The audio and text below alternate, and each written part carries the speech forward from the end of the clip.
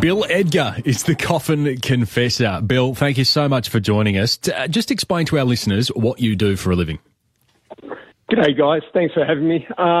Basically, what I do is I crash funerals on behalf of the deceased. And is that what you say to people at barbecues? I do now. I don't even have to say that now. They know who I am. Hey, Bill, give us a story of when you've crashed a funeral. Well, we'll go to the first one, which was a client of mine. Previously, I was doing some investigative work for him. He was terminally ill. He was knocking on death's door.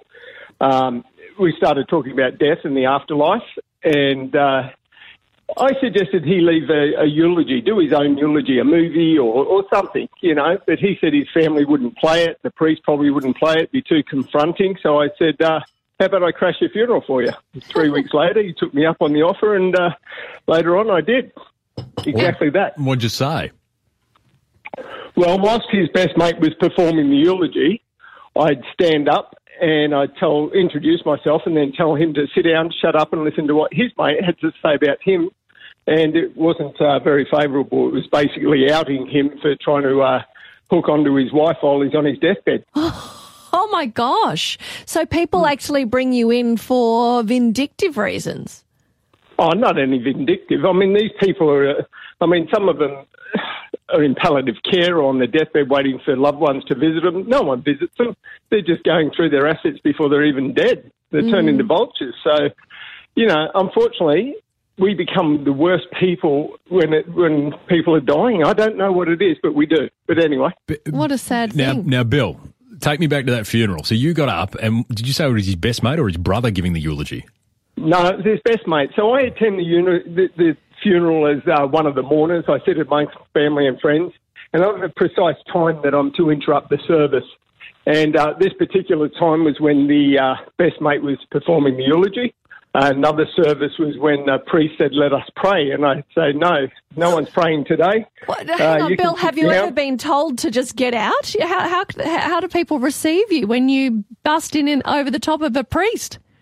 Oh, look, it's shock, but at the same time, everybody wants to know what their loved ones left unsaid. Yeah. I mean, you get the crowd on your side, and you're pretty well right. You're at a funeral, and some people are looking at other people going, why the hell are you here? You haven't seen him in 30 years. Bill, this is one of the most amazing professions, and your stories are just incredible. So I'm obsessed with that first one, though. So what happened? The best mate's given the eulogy, you get up and interrupt, and you say, you out him, and then what happens? He slithered out. He took off. He basically walked out, and then I had to name 3 other people, ask them to stand up, and then I told them to F off because they shouldn't have been at the service either. And they left with a few other people, and then people left because they thought they were going to be targeted. This is a disaster, but it's one of those car crashes you can't look away from. It's their funeral. Why not? They can do what they want. I suppose it raises the question. You still have ownership and directorship of your own funeral and the way you want to go out, right? That's exactly it. And some people don't want a religious funeral, but all the people left behind, the living, they're the ones that do everything. And yet I'm not there to respect the living. I'm there to respect my client. But I guess the living have a grief process that kind of dictates their reason for wanting to go with a religious service. Have you ever thought about that? I have no care or concern about that. None at all. It's about my client. My client doesn't want a religious service. He tells me he doesn't want one. He won't have one. What sort of money do people pay you to get you to do this sort of stuff?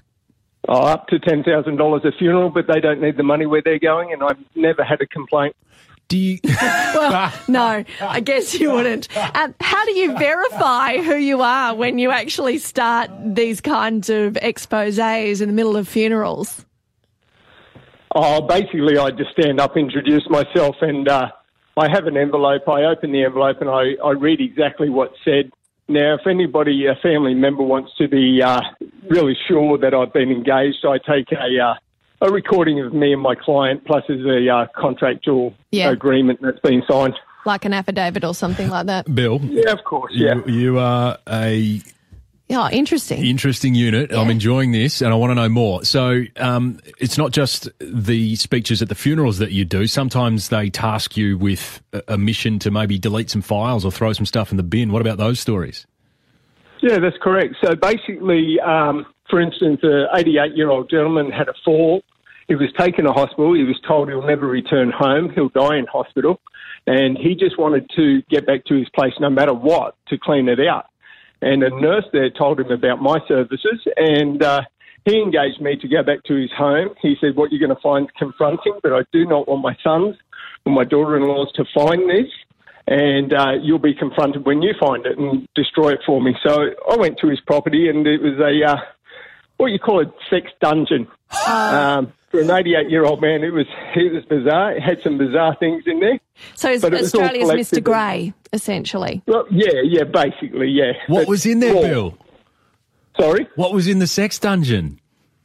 Oh, look, there was sex swings. There was latex gloves, masks, handcuffs, chains, candles. It was all gathered and incinerated, all on film for my client. So when I showed my client the actual film, he was very happy, and that was it. Yeah. And he could go to the grave with a clear mind. Have you written a book, Bill?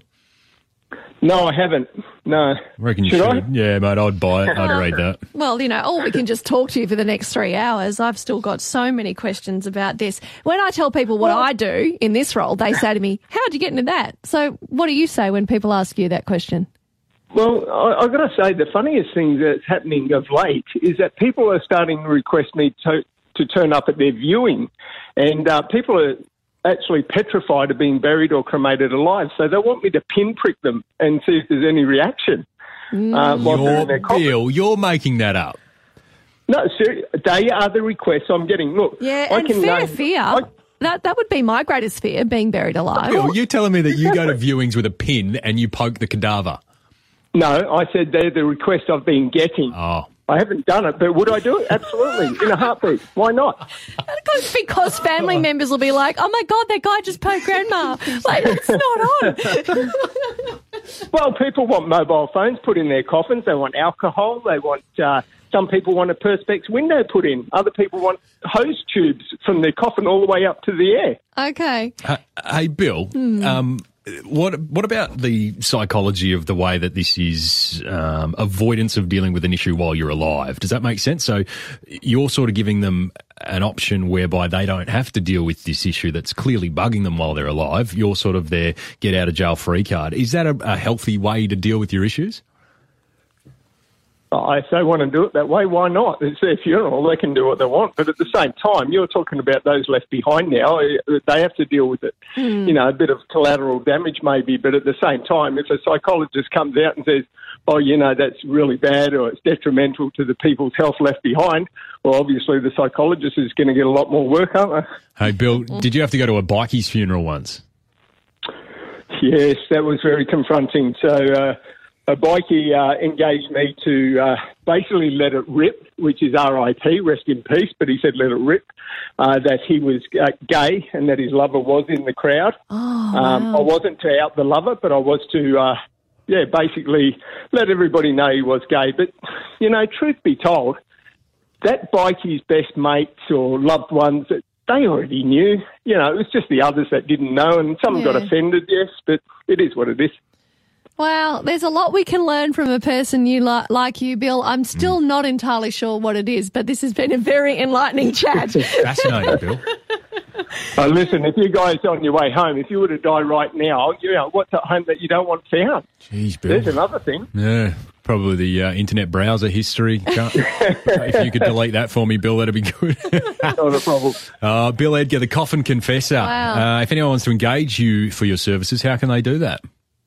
Just Google or go on to Coffin Confessions. They can upload their own eulogy confession or a message for a loved one.